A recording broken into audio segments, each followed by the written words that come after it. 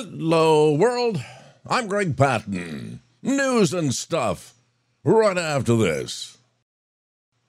Hey, when painful trials enter your life, you can choose to trust or to doubt God's plan for you. Trust in the Lord is built upon three essential truths, and that's His love and His wisdom and His sovereignty. God's love for us is, well, it's perfect, isn't it? He always does what is best for us in order to accomplish His goal, namely our transformation into the image of His dear Son, Jesus. And then dependable, God's love is an integral part of His nature, according to 1 John 4:8. To act in an unloving way would be going against His character, and He never contradicts His own being.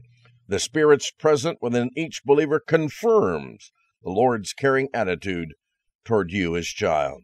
And then consistency. Not only is our Father's love perfect and dependable, His love is also consistently demonstrated. The actions He performs or permits in our life, even the hardest of ones, are just expressions of His love toward us. This makes no sense to us if we assume that peace and happiness show that we have a caring Father, and trouble somehow does not show that. Scripture teaches us to regard hardships as part of the training program. When tempted to doubt, remember Calvary, my friend. God demonstrated His infinite and loving nature by sending Jesus to die for us. What in the world is going on? Now let's see. Be sure your sin will find you out. The chickens have come home to roost. How many others could we add here? What a difference just a few years makes. Bill. I did not have, well, you know.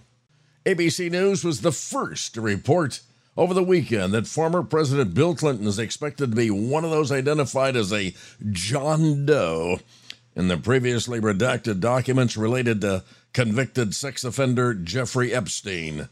This won't be good. It's an about-face for the Disney-owned network after a former anchor said executives spiked her story in 2019. She had all this info.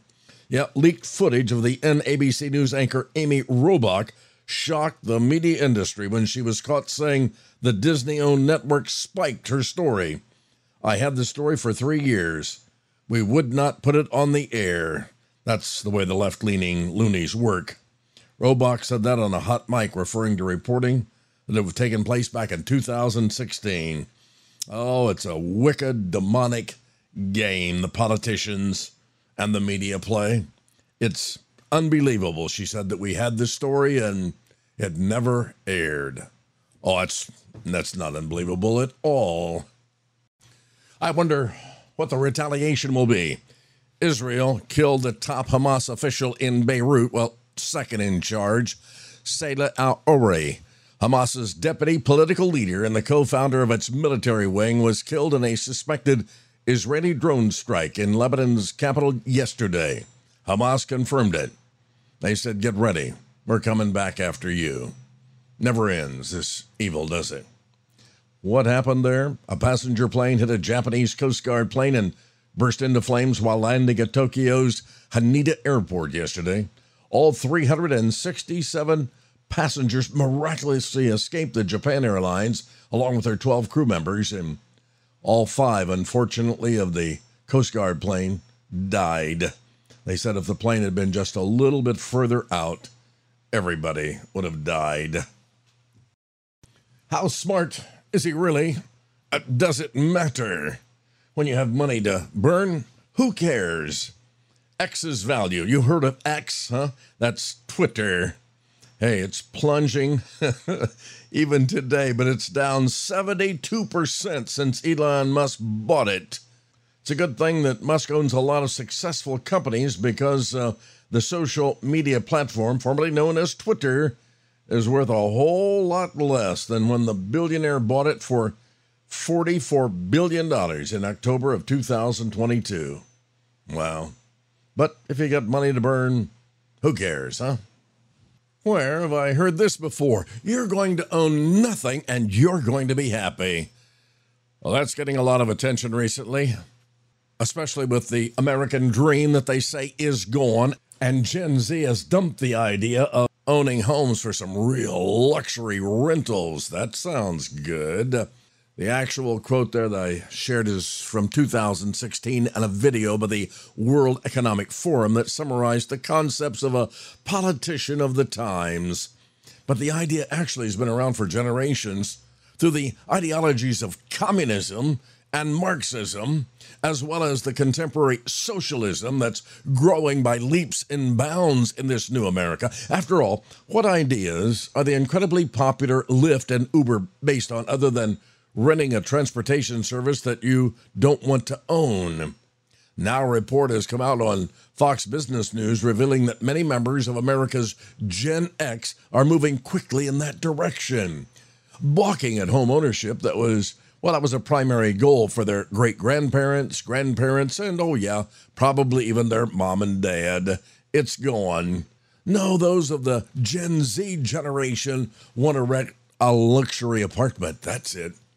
So much being discussed now, the changing priorities in which Gen Z members are refusing to pursue a mortgage in favor of an apartment filled with goodies. It's just a crazy mixed-up world. I don't understand it. Do you? Turn out the lights. She's out of here.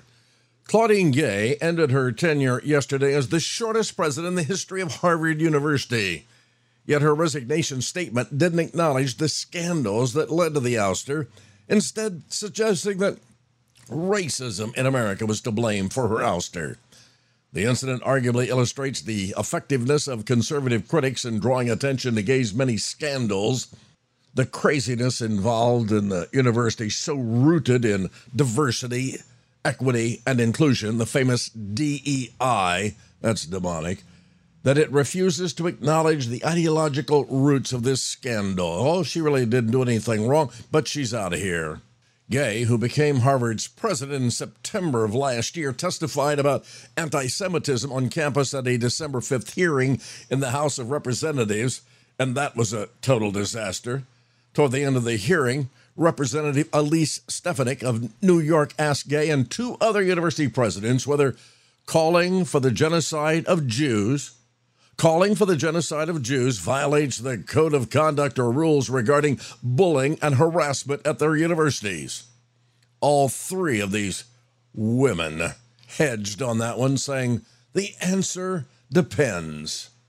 Oh, my goodness. It's the new America, a flood of evil. You'll soon read about it in our new book. What in the world happened here? 25 cents left in your account. What happened to the $62,900? An elderly couple was left with just a quarter in their account after they lost thousands of dollars. Wiped out. Their savings wiped out as they fell victim to a scam involving Target gift cards. Nina Kamazi, the victim's daughter, revealed that her dad, 77, had received an email from an account purported to be a Geek Squad employee, per an ABC affiliate here, WSB. The note ordered the man to call a number to stop a so-called $450 charge. The scammer allegedly threatened to call the FBI and the cops, pressuring the man to hand over thousands of dollars. Kamazi revealed her dad bought around $30,000 worth of Target gift cards. That fraudster then allegedly told him to relay the card numbers back. 3 accounts were drained of $62,900, and they left 25 cents in the account. Where's my gun? They said it. Great thoughts any day of the year. The key to success in life is not seeking position or power or wealth, but rather seeking the Lord. Charles Stanley. Desire only God, and your heart will be satisfied. C.H. Spurgeon said, when I was coming to Christ, I thought I was doing it all myself. And though I sought the Lord earnestly, I had no idea the Lord was seeking me. The thought struck me, how did you come to be a Christian? I sought the Lord, but how did you seek the Lord? The truth flashed across my mind in a moment. I should not have sought him unless there had come some previous influence in my mind to make me seek him. You didn't do it. God did. He who begins by seeking God within himself may end by confusing himself with God. you don't do it, my friend. It is all. Everything is Almighty God. I don't know. I think I would be saying enough is enough. A Waukesha man. This is from Racine County, Wisconsin. He's 47 years old, arrested Friday, accused of his count them now, 8 operating a vehicle while intoxicated offenses. 8. The Racine County Sheriff's Officer said Kevin Tarbo was pulled over after the deputy paced him at driving 100 miles an hour in his Jeep on Interstate 94. An investigation revealed that Tarbo's driver's license was revoked and he had 7 prior OWI convictions starting back in 1994. The latest was back in 2015. Tarbo was also on probation for his latest OWI conviction. However, he was not compliant with the terms of his probation and had a felony warrant out through Wisconsin's Community Correction Center. It's hard to comprehend that someone with 7 prior OWIs was not incarcerated and able to earn his 8th OWI Friday night. Although he was traveling over 100 miles an hour in a construction zone on a slick road while intoxicated, we are all breathing a big sigh of relief that he didn't seriously injure or kill innocent people. My, oh my. Really? This is happening? We never thought we'd share something like this, but you might want to find a way to stream darts this afternoon on your television. That's because a kid named Luke the Nuke Littler is a 16-year-old phenom who loves eating kebabs, playing Xbox, and throwing sharp objects. He's going to compete in the PDC Starts World Championships. Ever heard of it? It's in the finals. If he wins, he becomes the youngest dart champion of all time in the history of the world. Okay. Darts is exploding, they say, starting in Europe. And Littler's storybook run begins boasting its profile even more. Littler's quarterfinal victory reached a peak with 1.5 million people watching. And today they're going to smash the record. Millions will watch a 16-year-old throw darts. Oh, good grief. And President George Washington, he did not use his right to free speech to defeat the British. He shot them with guns. Defend the Second Amendment. And let's be honest, the problem is not guns. It's hearts without God, and homes without discipline, schools without prayer, and courts without justice. Well, it seems like only yesterday I was watching Ted Elm finish things in the garden for the fall up there in Duluth, Minnesota. Today he sent me a picture.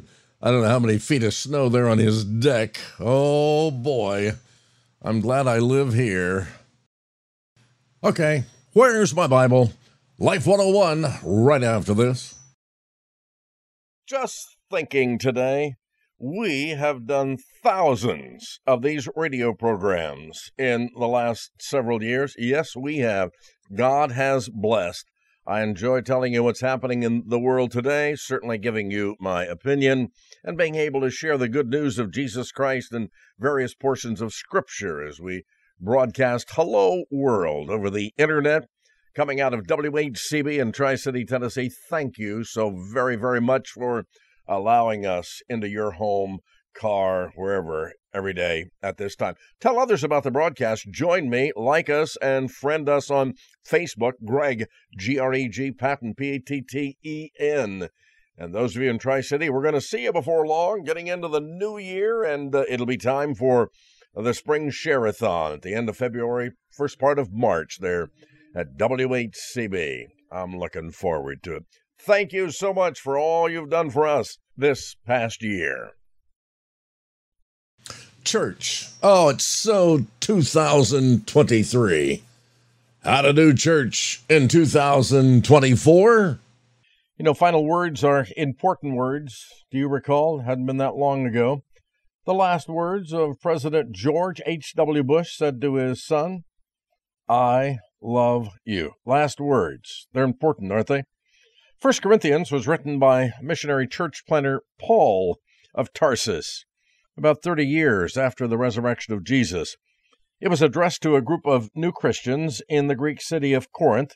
That was about, 3 or 4 years after the planting of the church. All of the believers were new in Jesus Christ. Yeah, they were babes. Most importantly, they lived in one of the most thoroughly pagan cities in the ancient world. And as it is with any believer who tries to take seriously the call of Christ in a non-Christian world, and we're certainly seeing that a lot today, these people really struggled. They had questions, and they were sometimes confused. I often asked, who is the author of confusion? Well, these Corinthians were confused. They frequently made mistakes, do you? And sometimes, they made some whopperies. This letter covers two main subjects. First, Paul speaks to two problems that he had been told about by the couriers of the letter. In verses 1, 2, and 3 of 1 Corinthians 16, we hear about church fights. How's your church doing that? Boy, in my early days, we had a number of them, and a number of church splits as well.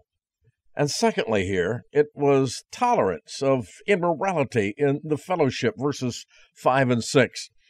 And of course, then the rest of the book addresses a series of questions that the Corinthians had asked Paul about. Behind the questions was a common piece of confusion or distortion. Some in Corinth apparently had developed the idea that true spirituality was a matter of special visions or some spiritual insights that placed the recipients above the normal concerns of life. Oh, yeah. Some Christians seem to claim that their spiritual gifts of speaking in different languages excuse them from listening and learning God's truth or behaving according to normal standards of Christian conduct. Almost all of 1 Corinthians can be best understood against the background of this total confusion. Paul attempts to ground their faith, and we need to think about this today, not in those experiences, that excitement. Oh, how super is that? No, they need to be grounded in the truth of the gospel. Ye shall know the truth, and the truth will set you free, and the call of holy living and being a servant of the Lord Jesus Christ. So how's Paul going to do this? What are Paul's final words? Tucked away in the middle of the final chapter here, 1 Corinthians 16, are two verses we should look at. We will call them the how to do church from this day forward. Let's do more in 24. They seem to be pretty simple, pretty clear. 5 basic points. They're easy. Paul lays out the principles of these things to the believers, what they needed to hear, what they really needed to heed in life, and to remember that if they wanted their future faith and church life to be what both they and God wanted them to be, they had to do these things. And here they are. 1 Corinthians 16, 13, 14. Be on your guard, stand firm in the faith, be men of courage, be strong, and do everything in love. Now, there's 5 commands here. You don't have to be a rocket scientist to break these things down. The first 4 commands go together, and the last one's all alone. Together, they describe what might be called really the two sides of Christian fellowship or life in the church today. Both very important. If you've read anything by Gary Smalley and John Trent, they will call these things the two sides of love in their work in marriage and family. We're talking about the church here. On the one hand, you have the tough side, and on the other side, you have the big T called tender, the tender side. A healthy, happy church life requires that we be both tough-minded, that we think clearly and believe soundly, and be tender-hearted, that we extend compassion, forgiveness, and a self-denying, Jesus-style love. Imagine the horrible state of affairs when we reverse that, and the church becomes weak-minded and tough-hearted. I don't even want to talk about that. When we're weak on convictions and hard on one another, let's consider this important balance that is needed to do the church today. This balance was needed at the church there in Corinth, and you need it in your church today. We certainly do. We've got to be tough-minded in our faith. The first 4 challenges of the text are all military terms. Sure they are. First-century readers would have recognized them as such, and they're also present imperatives in the grammar. Imperative, meaning a command, intended to be a continuing habit pattern, a good habit. Not just something that's done once, then you forget all about it. Now, there's 4 tough-minded commands here. First of the 4, be on guard. Watch out. Picture a military sentry posted at the outskirts of the camp. I remember watching many old Western movies with Dad. Oh, I loved them. And the good guys make it to camp for the night, and the fire's started. And the first thing they do after that is decide who is going to stand guard tonight. They take turns watching so the others can sleep in safety. This term is used nearly 24 times in the New Testament. Matthew chapter 24. It's often, by the way, in reference to anticipating Jesus' return and the judgment to come. Listen to Jesus. Therefore, keep watch, because you do not know what day the Lord will come. But understand this, if the owner of the house had known what time of the night the thief was coming, well, he'd have kept watch and would have not let his house get broken into. So you also need to be ready, because the Son of Man is going to come at an hour when you don't expect him. That's Matthew 42, 43, 44. Paul's call to spiritual alertness, that's what we have here. 1 Thessalonians 5, 2 through 6. For you know very well that the day of the Lord will come like a thief in the night. While people are saying peace and safety, destruction will come on them suddenly, as labor pains on a pregnant woman, and they're not going to escape. But you, brothers, are not in darkness, so that this day should not surprise you like a thief. You are all sons of the light and sons of the day. We do not belong to the night or to the darkness. So then, let us not be like others who are asleep, but let us be alert and self-controlled. So why must we stand guard? For the same reason that a military camp posts those sentries out there. There are enemies out there to watch for. And make no mistake about it, there are spiritual enemies that every Christian and every church has to be alert to today. For centuries, Christian thinkers have termed them the world, the flesh, the devil, the three big enemies. When you find a church or a believer wounded, when you find one hurting today, it's always one of these three, the world, the flesh, the devil. And the same enemies have broken through and maybe are holding you captive today. Stand guard, stay awake. An unbelieving world that neither knows nor cares nor knows the ways of God is waiting in the shadows. Satan, the enemy of our souls, he's standing there ready, if not him, one of his demons. Our flesh, our humanness, our old habit patterns, our old predispositions to sin and disobedience, that's ready to take over at a moment's notice. Command one for a tough-minded faith and do the first thing here. Be on guard. And here's where we are today. All the confusion in the world, and you hear the news every day, and it seems to be getting worse. I don't know where we are here, but it is a mess, my friend. And here's the key.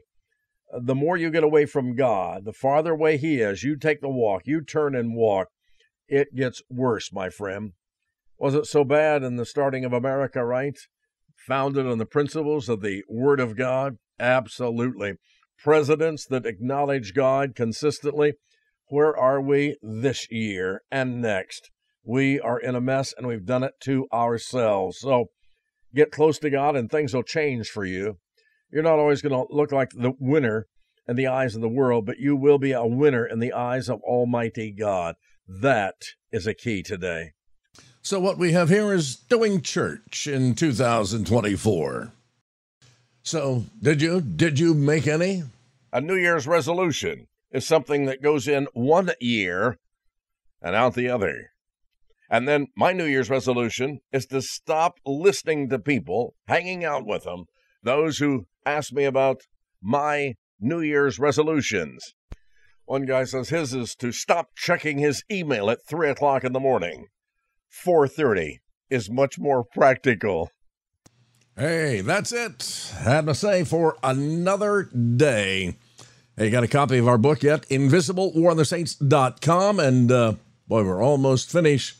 Going to head to the publisher with the New America Flood of Evil coming out sometime this year. Hey, join me on Facebook if you can. Greg, G-R-E-G, Patton, P-A-T-T-E-N. And that's the way it is. Wednesday, January the 3rd, 2024. I am Greg Patton. God bless. Have a great day.